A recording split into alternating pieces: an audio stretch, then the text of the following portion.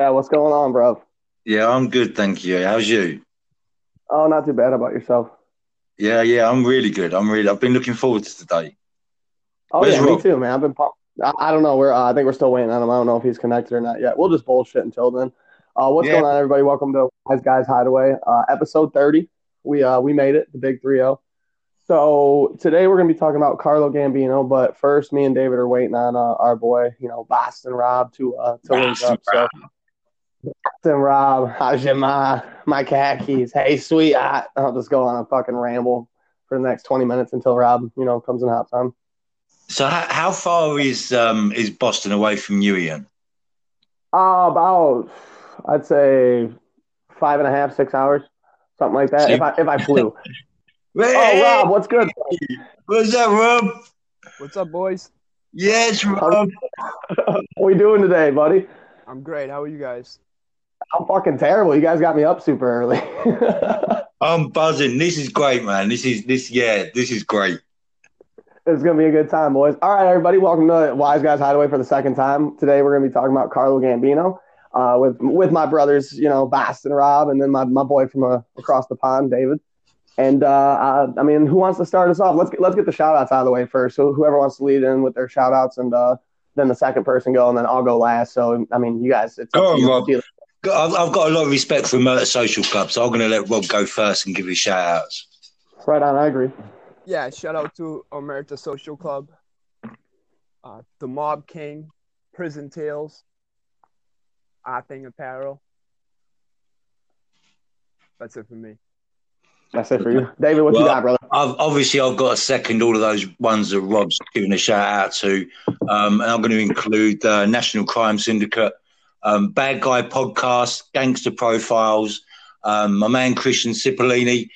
Rob's mentioned a Murder Social Club. I did say National Crime Syndicate, didn't I? Craig at You National did. Crime Yeah, Syndicate. yeah, you got Talk it. Um, about them. J. Michael Nyata, Dr. J. Michael Nyata, of course. Seth Ranty, big shout out to all them guys. And my new publisher or editor, Mitzi Soretto. Big shout out to Mitzi. Yeah. An extra special shout out to Mitzi. I appreciate her sharing the podcast and all the nice things she said about it in the post. That was very sweet. It definitely boosted my ego, so I really appreciate her. I gotta Good. give a shout out to our thing clothing apparel as well. Shout out to the National Crime Syndicate, Scott M. Bernstein, the proprietor of the original Gangster podcast. And then, as I did last week, I'll do this week. For all my Metro Detroit listeners, if anything needs to be added to your car, or your car just needs maintenance in general, you can get a hold of some good people I know. They're called the 392 Brothers Mobile Mechanics, and they're limited service because they're an up and coming company, but they're good at what they do, and they hold it down. If you need to get a hold of them, just dial 313-974-2222. Just ask for Alex. He'll give you a free quote, and go ahead and tell him the Hideaway sent you. He'll really like to hear that. So, I mean, other than that, that's all I got. Who wants to fucking dive on into Carlo Gambino? Well, do you know what? I think Rob should go first because Rob, them images, that's exactly the sort of information that I was trying to get together. So I think them images you sent us are perfect. So I reckon Rob should go first. Sorry, Rob. Yeah, no, yeah, right. I mean, lead us in, Rob. I mean, I'll do the dates real quick. Carlo Gambino, born August 24th, 1902, in Palermo, Sicily, and died October 15th, 1976, at his home, and it was upstate New York, wasn't it, Rob? Or was it Long Island? Long Island. Island, okay, yeah, and he died watching a Yankees game, correct? Like, He care did, I believe so. right on. Okay, well, I mean, why don't you talk us through some of the earlier Carlo Gambino years when he was just a young buck coming up in Sicily? Yeah, like you said, he was born August 24th, 1902, in Palermo, Sicily.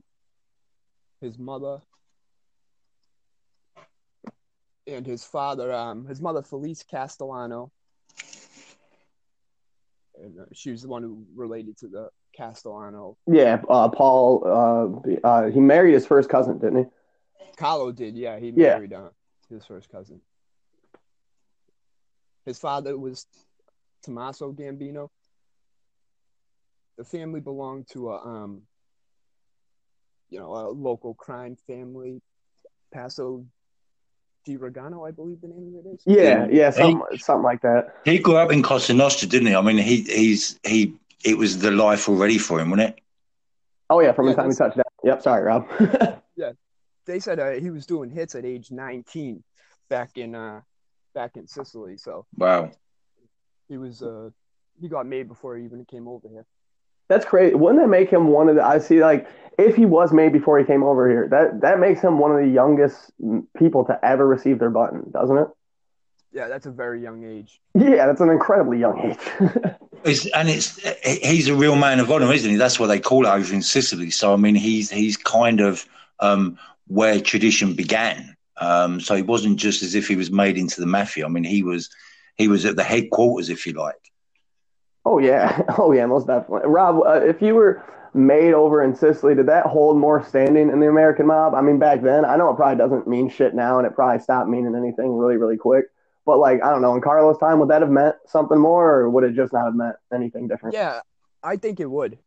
It's a lot harder to be in with the Sicilians and getting made and all that over there. So I believe that did put him in a higher standing than others.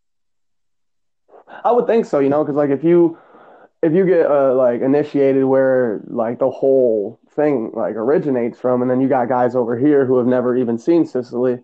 By the time Carlo comes over, there's I don't know, no, there was a couple that were born here by then, weren't they? I believe so.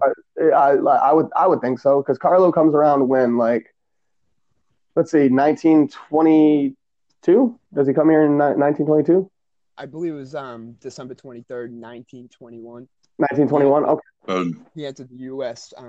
Through Virginia on a boat called SS Vincenzo Florio.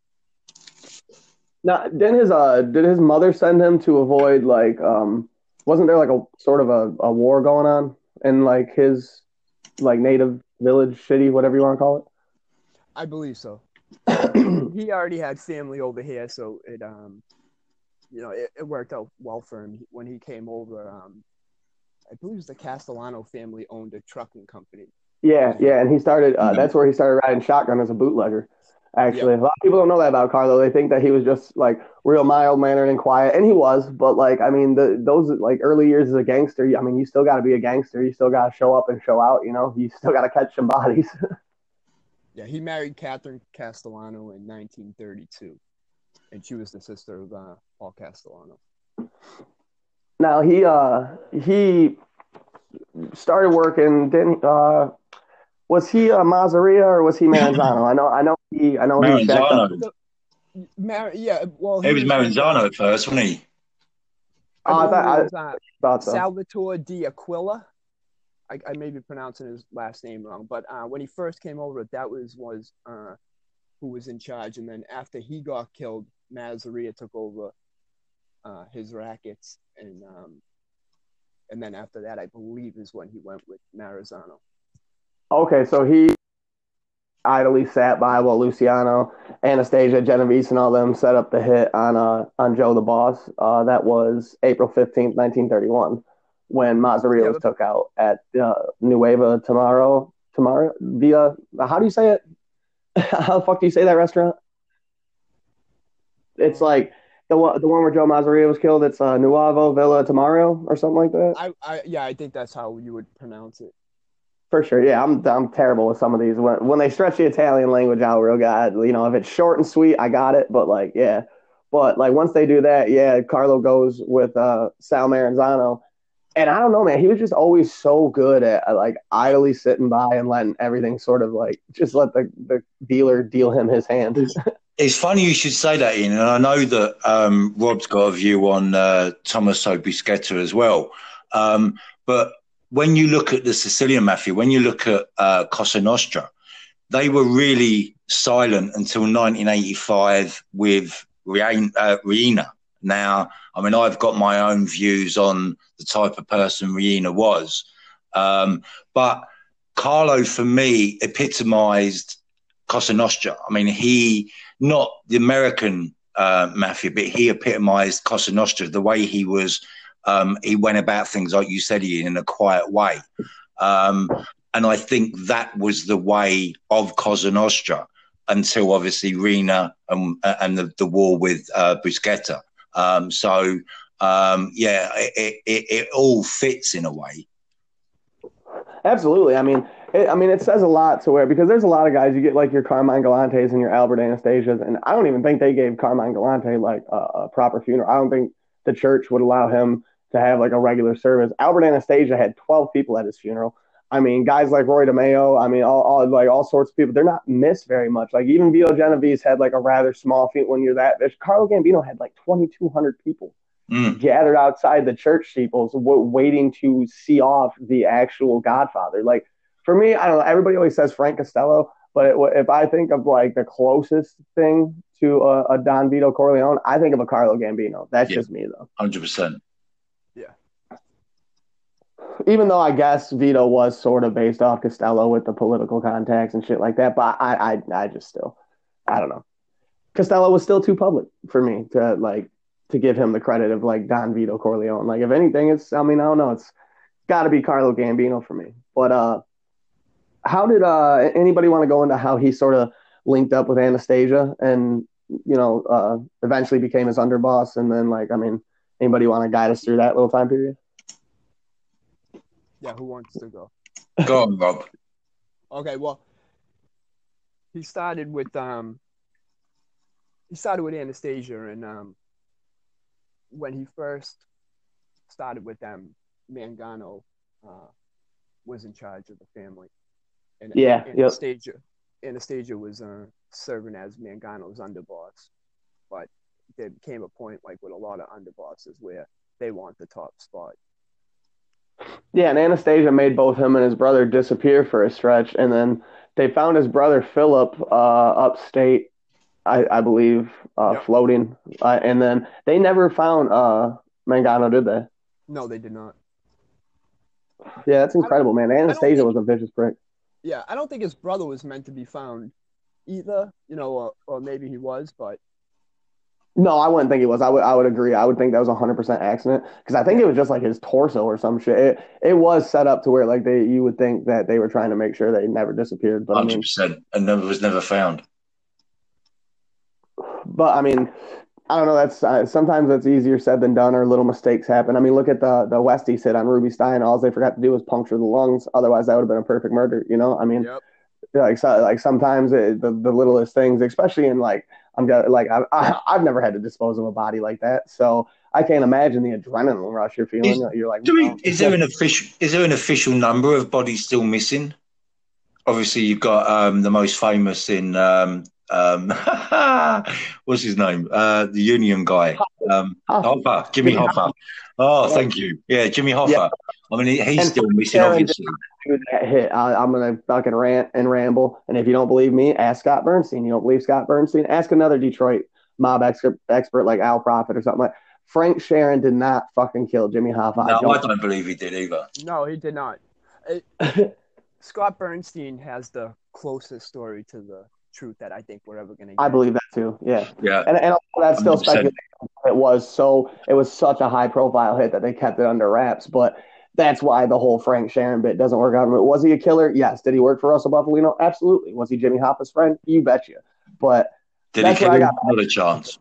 That's where I got mad at The Irishman by Martin Scorsese. I felt like Detroit was sort of like I don't know, just kind of shunned from that movie when we played a lot bigger role in that time period. Like, you know what I mean? Like during the trucking days. Hollywood don't matter about the truth, though, do they? Why let the truth get in the way of entertainment? Right. But it wasn't even that entertaining. Robert De Niro got one foot in the grave, one on a banana peel. That kick that he throws on the dude who grabs his daughter or whatever, and he goes down to the deli playing tough guy. That is one of the worst beatings I've seen. It wasn't one of the best films, I don't think.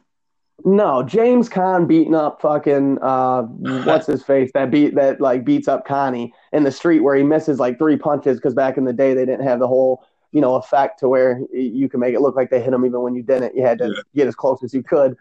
That fight scene is still better than Robert De Niro beating up the deli guy. I will rant about this forever. I hated The Irishman. I hated Once Upon a Time in Hollywood too. Both of my favorite directors are fucking slipping, and it's ridiculous. For real, Once Upon a Time in Hollywood was another 3-hour waste of my life, and I couldn't fathom it. I'm sorry, I'm rambling. Anyway, Rob, back to Anastasia. This is the point, though, isn't it? Yeah. This is why you start a podcast, so you can bitch about everything you don't like, and they'll never change. I believe during the Castellamare war between Salvatore Maranzano and Joe the Boss Mazzaria, Gambino got out of town. He was actually, I don't want to say hiding out, but he was over here in Massachusetts in my neck of the woods. And just holding down Boston, being like, I'm gonna let this whole little war settle itself. He's all like, I'll duck into wherever. I don't blame him. Fuck those guys. He was arrested in Lawrence, Massachusetts in 1930 as a suspicious person, and that charge ended up getting dismissed. And but a month later, he was arrested again in Brockton, Massachusetts, on a larceny charge. And after that, he didn't show up for court for that thing. And 4 years later, he ended up being arrested in Manhattan. And they shipped him back. Didn't he only pay like $1,000 and fucking like walk away free? Yeah. They shipped him back to Massachusetts, and he paid a $1,000 restitution, and the charge was dropped. God, what a time to be alive. Yeah, man. If I ever applied on a 4-year warrant and they picked me up and sent me back to Massachusetts, I'm going to at least Suffolk County, at least county. I don't know how these people do it on the run. I really don't. I know I'm fucking almost done with the Carmine Persico book. Jesus. Almost done with the Carmine Persico book by Frank DiMatteo. And I didn't realize Carmine spent that much time on the run. I'm going to veer off a little bit from Carlo and just talk about gangsters in general. Because, yeah, man, I didn't realize he spent that much time on the lam. I'm like, Jesus Christ, dude. That's like, that's no way to live. I don't care if you're a mob boss or not. Like, you're never at your own place. You're always like couch surfing. And like, yeah, I mean, you can set up wherever you're staying real luxuriously, but then you just got to dip out again. Like, God. I can actually talk from experience. I breached my license. I mean, I'm not a profession to be part of organised crime, but I breached my license conditions, and I was wanted to be taken back to prison. So I went on a run, and for 16 days, I managed to stay away from the old building, and I got caught. Oh, Bill, I love that. I love that shit. Them 16 days were not 16 days of freedom. They were 16 days of paranoia. They were 16 days of jumping every time the phone rang, the door knocked, a car drove past. It's horrible. I can't imagine people being on the run for like years and years at a time. That decades and shit. It's crazy. And the same for going in WITSEC as well. I mean, in the Witness Protection Program, that must be continually just looking over your shoulders. And I was listening to Frank Carlotta again, and he was talking about he got moved down south. Does he sound like he's from down south? So he had to just come up with a lie. But then you have to remember the lie that you've come up with all the time, because you never know who's listening. It must be. Oh no, I don't feel I'd have to go to prison just because I wouldn't be able to go on the run. That's why I wouldn't be able to rat. I'd stuff going on at WITSEC or anything like that. Yeah, I fucking do it. Go ahead, Rob. I couldn't do it. Meaning, like, being on the run, I don't know. You know what I mean? It doesn't matter how much money you have or the connections you have. One small mistake and you're done. I'm actually surprised Bulger lasted so long. Mm. Yeah, that's just impressive. That's like an Osama bin Laden level of hide and seek playing. You know what I mean? There's another motherfucker who it just seemed like he must have never been found as a kid. If hide and seek was a game like that they were playing, they must have just been like, Jimmy Hoffa him. Yeah, Jimmy Hoffa does the Houdini better than Houdini ever could. All right, world champion 35 years on the road. Yeah. What if he did, though? What if it turned out he was never killed and he's like, nah, it was just a goof. Like, I've been on the run spending this union money the whole time. You want to know why truckers don't make as much as they used to? Hoffa.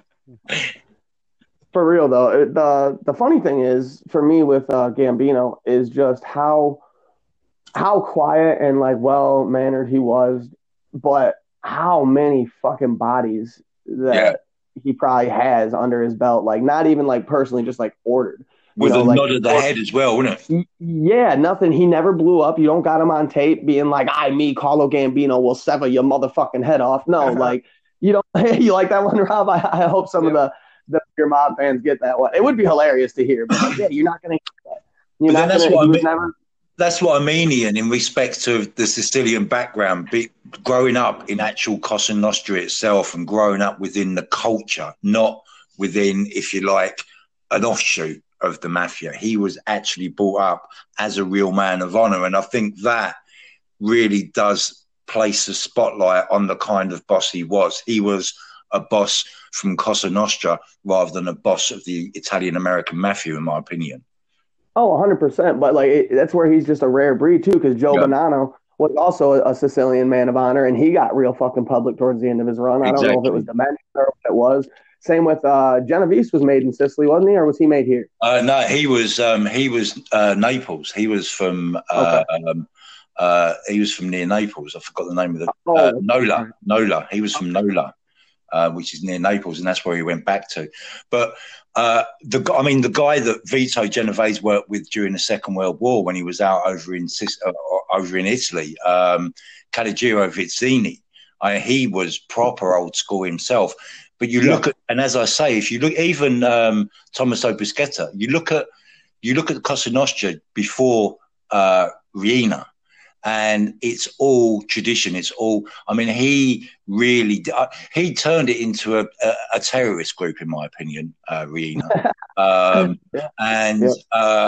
The way that Buscetta was out of the way. He didn't need to take his family out. And I think that was the beginning of the end of Cosa Nostra, because obviously he went the other way, didn't he? And what people seem to forget about Buscetta is that he tried killing himself. He had gone on hunger strike. His last option was to come over and to stop the killing was to rat. That was the only option. He tried killing himself, and he couldn't even kill himself. He failed at killing himself. They caught him.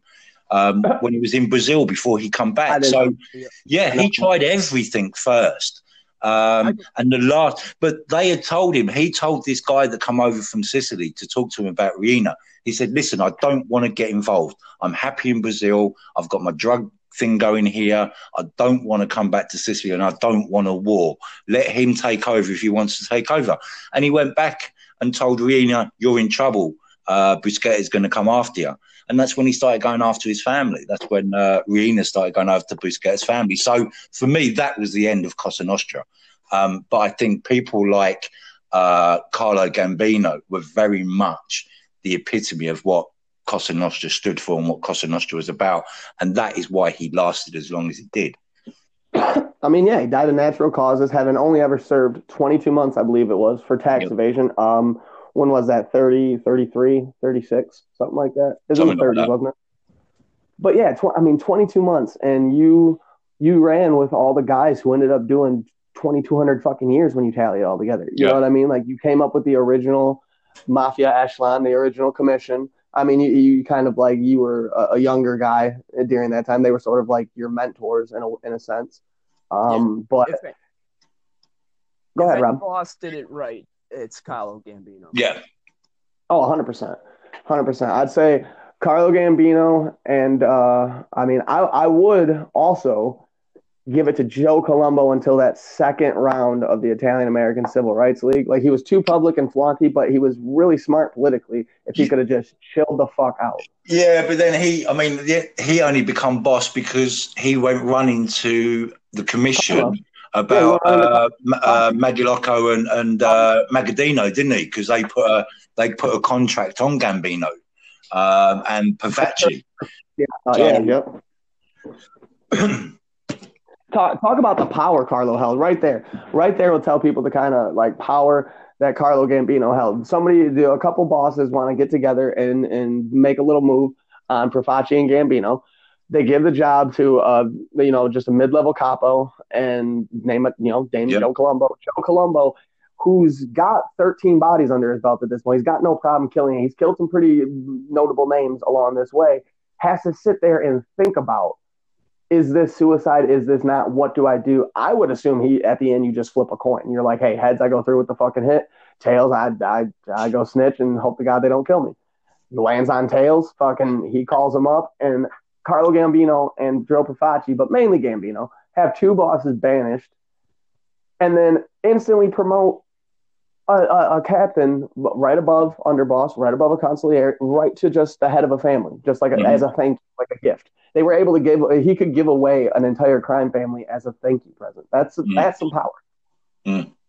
Yeah, it's unbelievable. I mean, and Gambino knew how to strategize. He knew how to do it all. It's like in the early 1960s, I believe it was 1962, he arranged for his son to marry Tommy Lucchese's daughter. Exactly. Yep. Great power move. Yeah, and together when that happened, I mean, they controlled the commission, they controlled airport unions, most of the rackets at JFK. Goodfellas, when anytime any of you people out there who are like, sometimes I feel like we get real deep and like people still listen and they enjoy it, but a lot of times they're like, I don't know what the fuck these guys are talking about. if you just regular folk out there, regular non-lunatic who can't stop reading mob shit folk, when you watch Goodfellas, the basis of that entire movie where they're robbing the airports and they're doing this and they're doing that is the Lucchese family and the Gambino family. That is pretty much who they're talking. When they kill Billy Batts, that's a member of the Gambino family. That's why they have such a problem. And they themselves are a crew that works through a Lucchese captain, Paul Vario, Paul Cicero in the movie. I don't know why they changed the fucking names. And yeah, so I mean, that's how that all works out. Just for anybody out there who's like kind of listening, like, I don't fucking know what you guys are talking about when you say they took airport unions. What the fuck does that mean? Like that's what that means. But if you look at some of those moves, they don't have, because I mean, I've gone through some of Valachi's paperwork, and he says that Vito Genovese was still boss basically until he died, which I suppose is the case. And even if you're in prison, you're still the number one boss, aren't you? You only stop becoming the boss when you die. So if you look back at some of the moves, you could easily put a jigsaw together that Valachi wasn't a coincidence and was created. We're going back to that.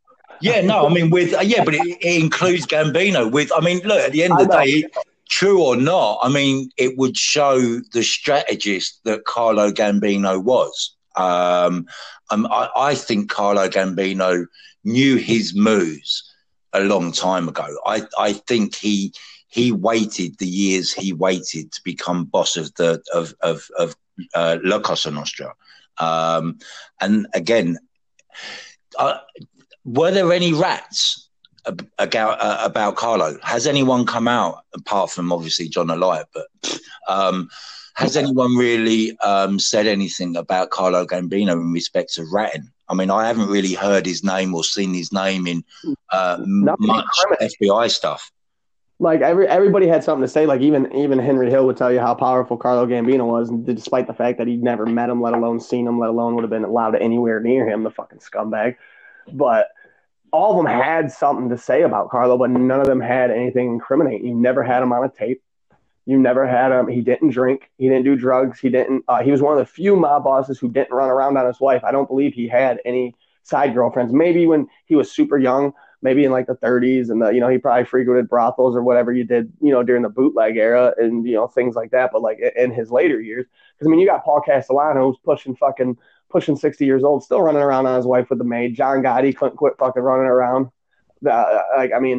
A lot of those guys get into a lot of trouble like that. They love the nightlife. Yeah. They love they love the aura of being a gangster. Even if, I guess Paul Castellano wanted to be more like a Wall Street guy, but he still wanted to be known. He still wanted, Carlo Gambino didn't want to be fucking known. He still had over 100 murders attached to his name, though, Castellano. I mean, he weren't. He was still an evil bastard. He might not have been a street guy, but he was still an evil bastard that didn't mind giving a nod when it was needed, Castellano. Yeah, see, I think he's old school as well, wasn't he? I mean, he was brought up the old school way. Yeah, he was. He was. His family took Cosa Nostra he was very enriched in it. I just think with Paul Castellano, as much as people might not like him, he had a futuristic vision for the mob that was long before his time. He was envisioning the mob sort of like how today it kind of is. More on the white collar side. Not saying murders don't happen. Murders are always going to happen, but like more like he was he should have been boss in the era of like when Frank Cali was boss, and Paul Castellano I think would have flourished and would have made the Gambinos the most powerful Cosa Nostra family ever. Not saying I liked Paul as a boss, but I'm saying if like he's one of those people that if you just did stick it through and it would suck to work for him, and I wouldn't work for him, and I get everything that happened to him, but he was moving the family. Rob, do you think? And I hate the term mustache Pete's, but do you think that Gotti was, or Castellano, if you like, was the 80s eras of the end of the mustache Pete's, like the end of that type of boss, and that Gotti and the ones that followed were the new types of boss that were going to be out there in the public eye, they were going to, because at the end of the day, newspapers were writing about everything in them days. So they're going to take control, if you like, and they're going to put themselves out there. Do you think that was sort of around the Castellano time when he went? Yeah, I believe so. I mean, they called them the Mustache Pete's because that title was basically for the guys that were born over in Sicily and then came over here. And then the ones that were born here, Gotti, all those guys, it was a different era. Mm. Now, was Neil Dellacroce born in Sicily? He was born in Sicily, right? I don't know about Neil. That's a good. I think he was. Yeah, I think he was. I want to think he was too. Yeah.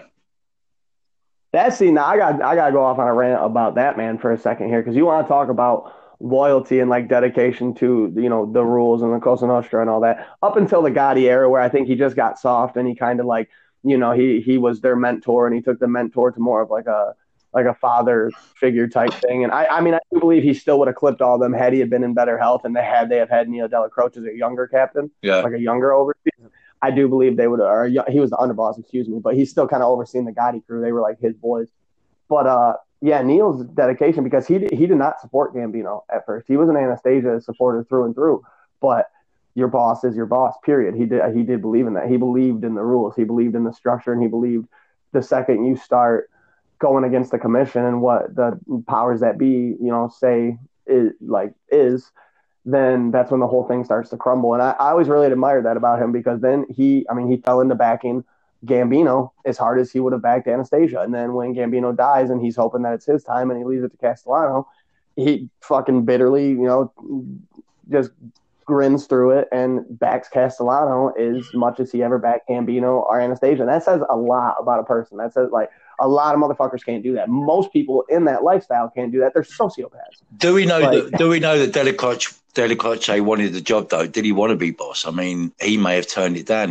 Who tells us that he got, if you like, looked over? I mean, Castellano might have been in the mix for a long time, and it's just one side of the story we're getting. I mean, because being underboss, I mean, you're kind of out the firing line, isn't you? But being boss, you're, and there's a lot going on at that time. He knew the FBI was right onto the drugs. You had the FBN as well. So did he want it? And exactly, he knew he was sick as well. So did he really want that poison chalice, especially with the Gambino family at that stage, if you like, falling apart somewhat? That's a good question. I often wonder if if Neil really wanted the top spot. Like you'll see in the movies, it's portrayed, like that he's real depressed and sad, and like he, like almost like it was a bit of pill to swallow for him, but he just went ahead with it. So I wonder if that's how he was in real life, or if that's just how they portrayed him in the 1996 Gotti movie. Yeah, where Charlton Heston portrayed him, which I actually really, really enjoyed. Like the new Gotti movie was, I don't know, I'm not going to call it like the worst mob movie ever made, because there's some pieces of shit out there. But yeah, the 1996 one with Ahmad Asante and Charlton Heston, and I forget the guy who plays Big Pussy, but he plays Quack Angelo Ruggiero, and I didn't think there was better casting for those three than those three individuals. I thought Travolta done a good job.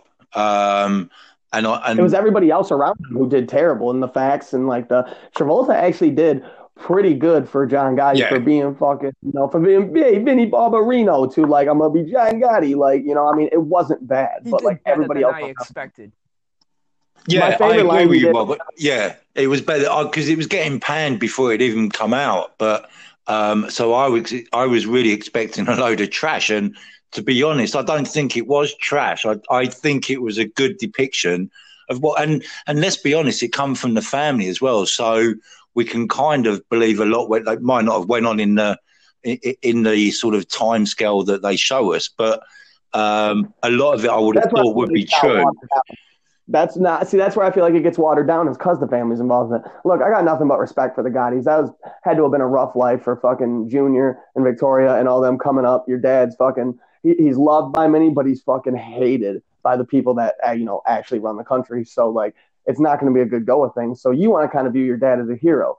because like the one thing neither Gotti movie showed is how much he ran around on his wife. And so everybody's got this depiction that John Gotti was a stand-up guy. Yeah, he might have been a little flaunty and a little. No, man, he was a scumbag just like the rest of them. Do I love him? Yeah. I wish I was Carlo Gambino, but if I ever ended up being a mob boss, I'd probably be a John fucking Gotti. Are you kidding me? Coach, yeah, I would. I'd be fucking in the cameras. Hey, how you doing? You know I always feel good. They'd have me on tape saying all sorts of stuff, incriminating everybody, saying full names, all of it. I'm sure they would.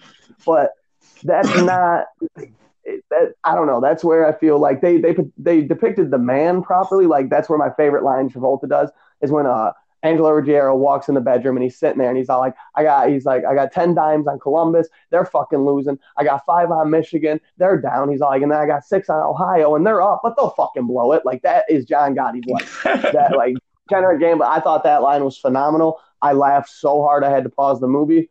Like it was pretty good because John Gotti can never put a bet. That's the thing though, Ian, isn't it? That everyone wants to be John Gotti.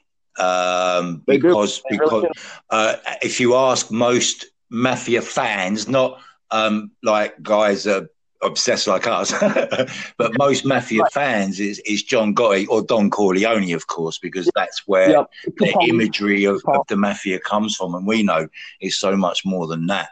But I think it was unfairly, Pat. I think it's a better movie than The Irishman, that's for sure. Yeah, and better than one.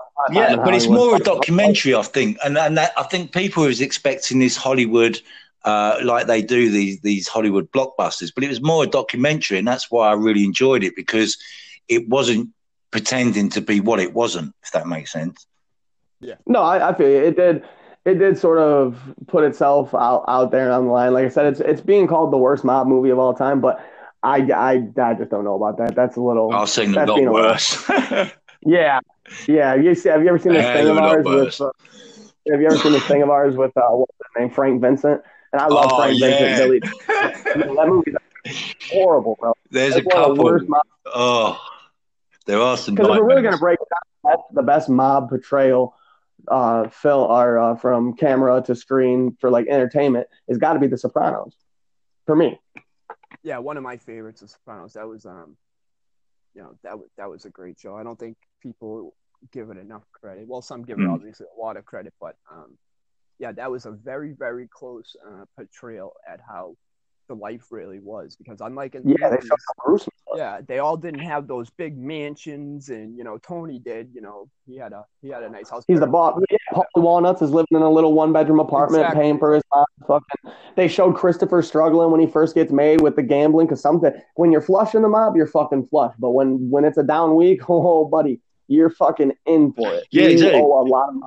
If you're paying $5,000 a week, you're paying $5,000 a week, whether you earn $50,000 or whether you earn $500, you still got to pay $5,000. So that you're right. I think that does depict the kind of hierarchy within the mafia as well. Because when I got to give it to a film, I give it to Goodfellas because the only reason I do that, I know it's about a rat and I know it's about a guy who's never made blah, blah, fucking blah. But 1, Jimmy Burke is probably one of my favorite gangsters of all time. 2, Henry Hill's hilarious. And 3, it takes fucking somebody who could. I've sat every girlfriend I've ever had down to watch Goodfellas with me. If they haven't seen it yet, then we get the step-by-step through how the mafia works. You don't have many questions at the end of the movie. You might have they might have questions for me because they know I know all the real people and did this happen like that or this happen like that. Depends how interested they get. You know what I mean? And then they listen to me ramble about it for 5 years and they gone. No, I'm just kidding. I do the same. Like I'll watch with my mother. All the way. We're all gonna die alone, boys. Well, you might not, David. Fucking congrats. But no, Goodfellas. It'll take you on a step-by-step tour of this is how the mob works. This is how But the thing Goodfellas did that they shouldn't have done is they showed the down spiral, but they never showed Henry broke. And for a fact Henry was broke once or twice in his life. You know what I mean? And that's what I liked about The Sopranos is other than Tony, and Tony even gets tight in a couple spots because like they are not doing as much business because they're at war and war's a big expense. But like Christopher, they show Christopher struggling. They show Paulie needing money. They show, like Sil and Tony are all right. But I mean, that's because Sil the realest one in the show for real to me. And then Tony's the boss. So, I mean, Yeah, like John Gotti, he was a guy. Like I read in Sammy Gravano's book, and I'm not a fan of Sammy, but he did write a good book with a lot of details. And in that book, it shows you just how much Gotti did gamble. It was insane amounts of money. He was always looking for money out of people, especially Sammy. He would want the cuts from the construction or whatever. If Sammy owed it on, let's say, a Friday, Gotti would want it on Monday. Like he was just, he always needed cash, and he would even say like, "Oh, I got a loan check in payment thing. I want a loan. I want to make to someone." And Sammy knew the truth. He knew he wasn't making a loan check. He bet $300,000 on a single hand of dice. It was the most money he ever spent on one endeavor of gambling. That's insanity. Yeah, that's so much money. Like bet every line of every fucking team, no matter what season it was: football, hockey, basketball, baseball. Fucking John Gotti would bet on 2 cockroaches racing across the floor, from what I've heard of it, like just like stories I've heard. I mean, I'm not bad mouthing him. I'd be ransacking fucking everything too. I'm the boss of the crime family. Why? What the fuck else do you work this hard to get up here for? If you're not just going to flaunt it and spend it. But that's not supposed to be the life. And back to who we were originally talking about, Carlo Gambino, that's where I feel like he did it proper. And I really do wonder how much money he left behind to his kinfolk when he died. Like it had to have been a pretty nice chunk. Yeah, his kids are really really rich to this day. They do a lot of a lot of charity and all that, especially Tommy Gambino, the one who. Now Tommy Gambino died recently, didn't he? I believe that was his brother. I think Tommy Gambino is still with us. Oh, okay. I wasn't sure. I knew Carlo's kids were slowly starting to go out. I mean, they are getting old. Yeah, I think he died in 72. I think. Yeah. 76. My bad. He died in 76. But yeah. So I mean, his kids have got to be getting up there. He has immense amounts of grandchildren, great grandchildren. I'm sure even great grandchildren running around at this point. Rob, and I mean, the family still holds his name. Rob, weren't they from kind of 1959 onwards, and that's how long he started playing the dodgy heart game, that they tried to deport him? And because there's a rumor that he managed to bribe 2 senators or something. I think that, and again, shows the kind of power he had. And then when you think of, you look back at Prohibition, and that was the growth of the mafia then, and there were certain, as me and Ian spoke last time and said, like, there were certain periods throughout history in respect to the mafia that certain things happened and enabled them to really take advantage. And you had the unions, you had the garment industry, of course, and then the concrete. I mean, that, and especially in New York, what Carlo Gambino controlled, was that luck that he was around at that time, or did he create those opportunities for the 5 families? Do you know what I mean? Because of his power. If he was able to stop himself being deported for 18 years from 59 until he died, then surely he must have had some serious power in Washington, let alone anywhere else. Yeah, he had a huge amount of connections, Carlo, and that was one of the ways, he did everything the way he did. It's like, like I said, if anybody did it right, it's him. Mm. Oh, 100%. And like you were saying, David, the whole how he would stop himself from getting deported was so brilliant.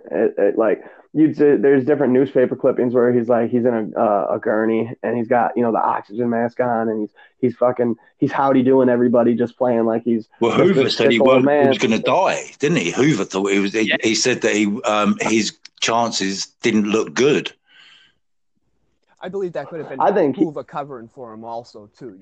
I feel like I have Hoover in his pocket for some reason. I don't know. I totally agree. I agree with you, Ian. I think Hoover and Gambino were more tightly linked than we give it credit for, and I think that was more to do with Hoover's paranoia of communism, and he needed to keep communism out of America. And who better to have than your own secret army? Yeah. Some of the most ruthless names you've ever heard of. Well, that's what that's how it all worked. That's how it all begun. The before Prohibition, it was disorganized gangs that were going out on behalf of politicians so that they can do their little rackets and their numbers games, and that the politicians and police look the other way. As long as when it comes to time to vote, those gangs make sure that the person gets in. And then once, like the gangs in New York. Exactly. And then once Prohibition come about, the gangs managed to organise nationally, and they started to control the politicians. A big thing for that too was keeping people separated, which this country still does to this day, and somehow we just can't see through it. People are always like, "Oh, are you left? Are you right? Like, what do you like? Who are you going to vote for? This and that." It's like it doesn't matter because they're politicians, and every time you vote somebody in, guess what they do? Fuck us up the ass, just like the last person. And that's what they did back then too. They used to hate the Irish because the Irish are going to come here and take your jobs. Yada yada yada yada yada. Well, I mean, fucking eventually, once the Italians realized, like, oh, the Irish aren't that bad, and the Irish were like, yeah, I mean, I guess those Italians aren't that bad, and then everybody could kind of like settle down on the Jews, and then like even Joe Colombo started working with African Americans, and I mean, like, you see, once everybody can come together, that like you can overpower the government 10-1. They had like, exactly. I heard a statistic one time from an outlaw biker. He said if all the outlaw biker organizations all across America could all just put aside their bullshit for a week and all come together to really set some shit off, they'd have to bring in the National Guard to cool it down. And that's just bikers. Yep. That's only bikers. You know what I mean? And it's true. It's a fact. Like, so if every mob family linked up, if every criminal organization, if the Sinaloa cartel and the I forget the other name, the other cartel family were to stop warring and were to link up, they could flood this country with drugs and guns, like beyond belief. But like, it's just that little bit of rivalry that keeps things, especially in a criminal aspect, keeps things to a dull roar, if you will, because families are always beefing. And I mean, greedy. Think of how many more loads from Kennedy could have got jacked if there wasn't turmoil in between from the Colombos, the Gambinos and the Lucchese's all like, well, who gets to take this load of furs? Well, we want it. No, we want it. No, we want it. Next thing you know, the load of furs gets delivered. Nobody got it, you stupid fucks. Figure it out. They were all stronger working together than apart, which was something Lucky Luciano seen from basically the beginning, when he formed the National Crime Syndicate. It was easier and more profitable working together than going to war with each other. Oh, yeah, because no matter what religion you are, no matter what race you are, no matter what, we all bleed red and we're all chasing green. We're all chasing little green pieces of paper. And when 9 bullets hit you, everybody bleeds red. Oh, shit, what else you guys got? Let's see, Gambino, when he links up with Genovese in the mid-50s, once Genovese is sort of power-hungry and making his move towards taking over from Frank Costello, and eventually attempts to hit on Frank Costello, which goes botched, but it goes in the favor of Genovese. It's during this time period, too, that eventually Albert Anastasia, the Lord High Executioner, Mad Hatter, overstays his welcome, if you will, in the Mafia. And eventually, on October 25th, 1957, Anastasia is killed at the Park Sheraton Hotel and the barbershop downstairs by allegedly Carmine Persico and the Gallo brothers, Larry Kid Blast Gallo and Joseph Crazy Joe Gallo. And it's after that David's favorite part of the Mafia ever, Appellation, so I'm going to let you ramble here in a second, David, takes. And that's sort of where Genovese was going to anoint Carlo as boss, amongst doing a bunch of other things. David and Rob, you want to pitter-patter us through Anastasia and then how Carlo sort of for me, the Anastasia deal or the Anastasia situation, because we all know that Anastasia was selling membership into the Mafia. He was selling them for cash, the same as Frank Scalise. So that was one of the major reasons why he got taken out, because he was obviously belittling the Mafia. And not only that, if you're bringing in outsiders, you don't know you don't know who's going to rat on you. So for me, I don't know. There was a meeting just before the month before November Appellation. And for me, that was where the situation with Anastasia was sorted. I believe they had permission to take him out and away from the commission, because I think it would have caused a hell of a lot more of a war than what actually. I mean, there was only a couple that had taken out following Anastasia, weren't they, to make sure that they didn't cause any revenge. But and then you've got the situation with Magaddino, who was Genovese wanted it, or Giancana recommended that he has it in Chicago, and Genovese agrees. But it was Stefan Magaddino that says, let's go to Appellation. And yet in 56, you had the situation where Galanti got pulled over. He had lied, saying that he had Di Palermo's license, got arrested. 4 detectives then went down to try and bribe him out and were arrested. And there was a big investigation into that. And that was going on while decisions were being made still about where to have this conference. And a lot of people that were there also were union members, union bosses. And it was the meeting was called to really discuss the situation with the unions up and down the country, because that was where the problems were and that's where the money was. And I think following Appellation, that when you really look between the lines of what followed after, not a lot really happened apart from Paul Castellano. He was the only one that lost out on his appeal with I think he ended up with $1,000 fine, but 62 people, I think it was, all won on appeal. And for me, it seemed to have done more harm to the FBI than it ever did to the mafia. So I don't know. I think there's, as I say, there's an untold story behind Appellation, and I don't think it's a story as it is what it is now. I think there is an untold story sitting there based on the meeting that took place before in the October and the one that happened the year before. I think they're very much interlinked. So, yeah, it all seems a bit strange to me. And then everything that followed on from that, again, I think are pieces of a jigsaw that I've yet to put together. Rob, what do you think about Appellation? Do you think it's you got a big old conspiracy theory like our boy David here? Or do you think like sometimes a cigar is just a cigar and like Appellation was what it was?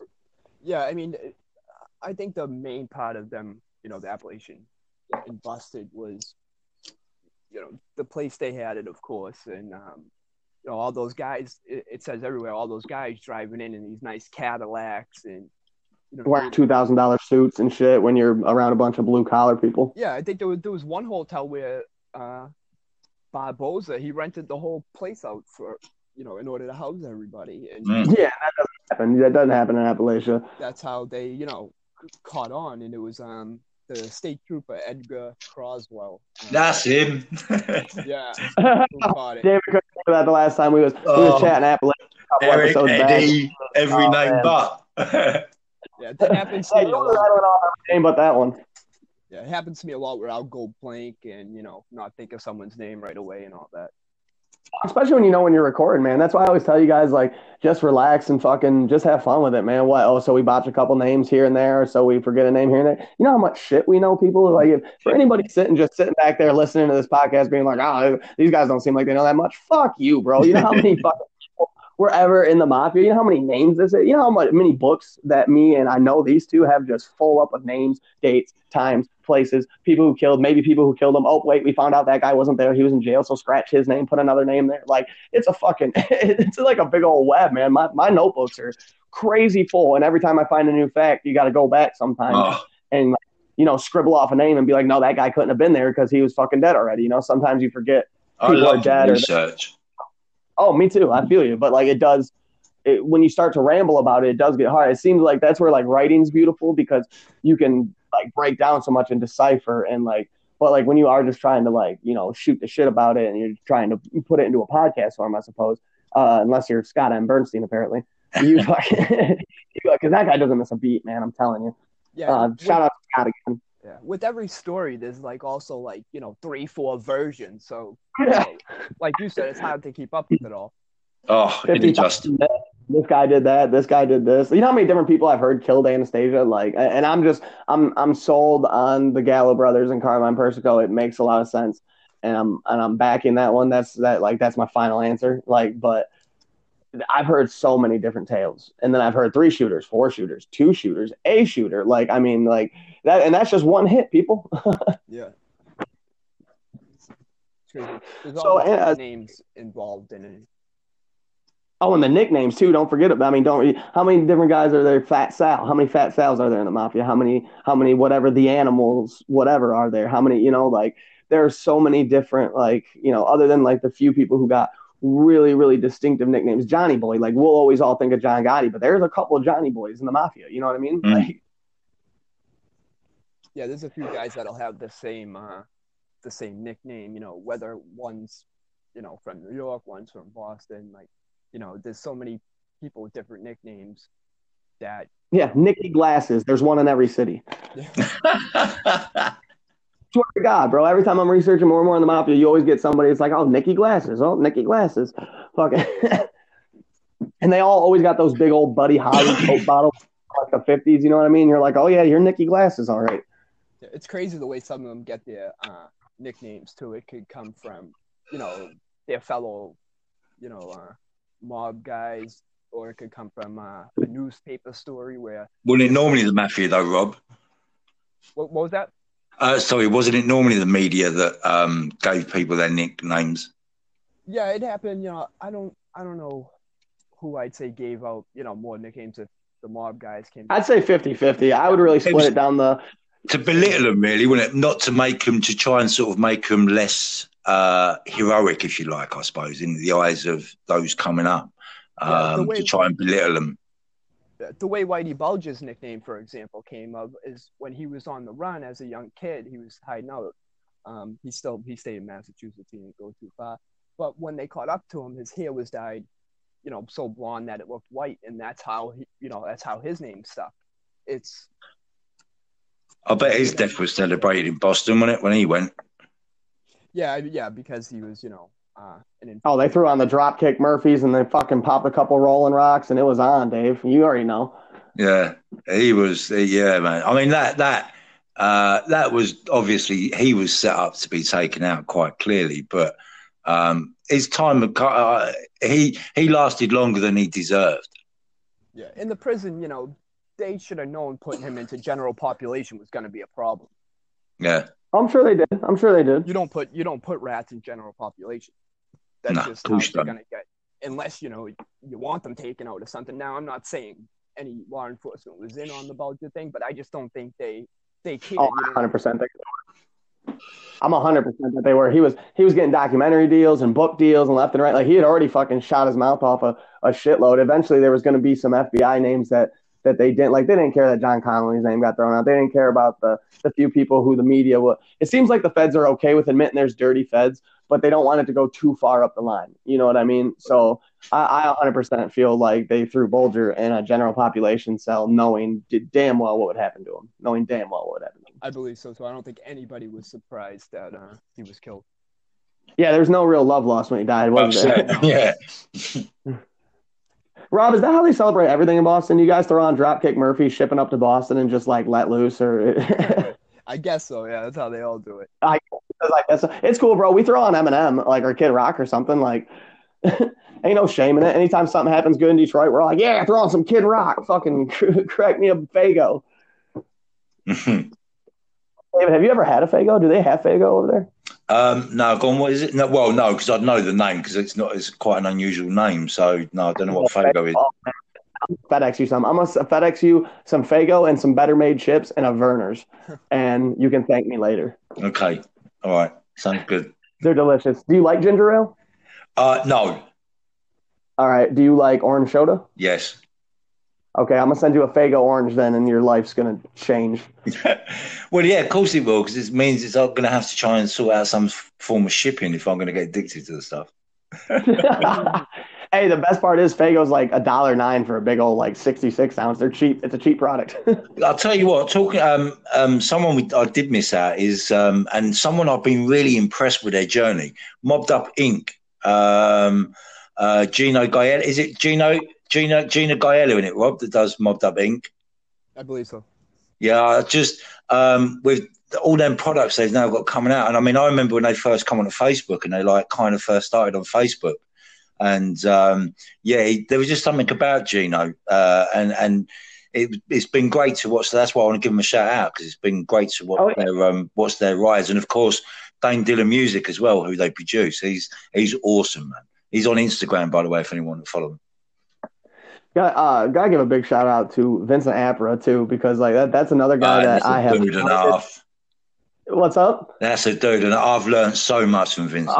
Oh my God, dude! Infinite amounts. Like, I've had so many problems, and if David's asleep and I can't get a hold of Rob because we're on the same timeline, he's like, "Ian, I'm not up at 2 a.m. Leave me alone." Vinny the librarian. That's what I call him, dude. That motherfucker's like an immense Well, you don't know about the Genovese family. Ain't worth knowing. Yeah, right. If Vito Genovese did anything, Vince Napper knows about it. Yeah. He's why I'm actually gonna bite his style a little bit. I want to try to get something going because on his left inner leg, he's got the Vito Genovese mugshot. I'm gonna get Gambino's mugshot, and we're gonna see if we can't get a whole little dossier thing rolling where everybody gets their favorite mobster, their mugshot tattooed on the inner left leg. It'll be like a little club. I'm 51 years old, brother. Hey, you'll be. Yeah, I mean, come on now. Don't you got we'll some funny looks. Tony Accardo would be mine, so. Hey, that's a boss ass fucking. That'd be a good tattoo though, man. Like I'll especially like tuna. Just a big tuna. You're like, yeah, yo, big tuna. One of my baseball bat. What's up? Baseball bat. Joe Batters.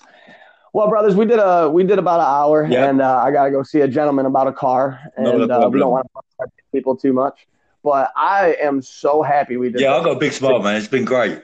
I think we should do a part 2 on Gambino, and we'll finish it all up and everything. I enjoyed this one, so I knew this was going to go this way anyway. That's why I said earlier about it. Like, let's just see where it goes. We got to start him. We'll see where it goes. Fucking the hip. Let's just get after it. No, you guys down for next Saturday around this same time? Sounds good to me, brother. Yeah, it's perfect. All right. How about you, Rob? Laters, brother. All right, later, everybody. Rob, it's been emotional, brother. Honestly, Rob, it's been great to speak to you. It's been a long time. I know we chat on Messenger and that, but it's been a long time, man. Yeah, it's always great to talk about.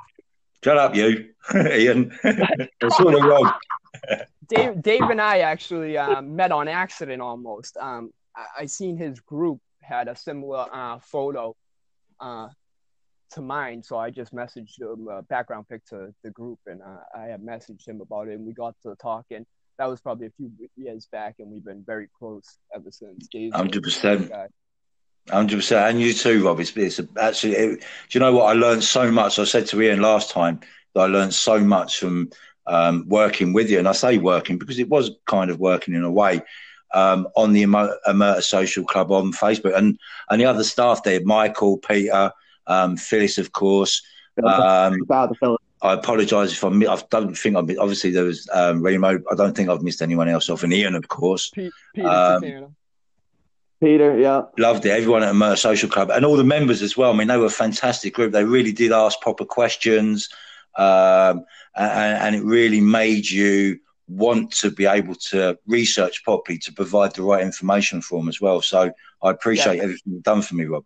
I learned an enormous amount from you as well, especially when it comes to the writing and how to tell the stories. And I mean, you are literally one of the best I have ever seen at putting a story together. Thank you, brother. I appreciate that. Chips you have given me. Bromance.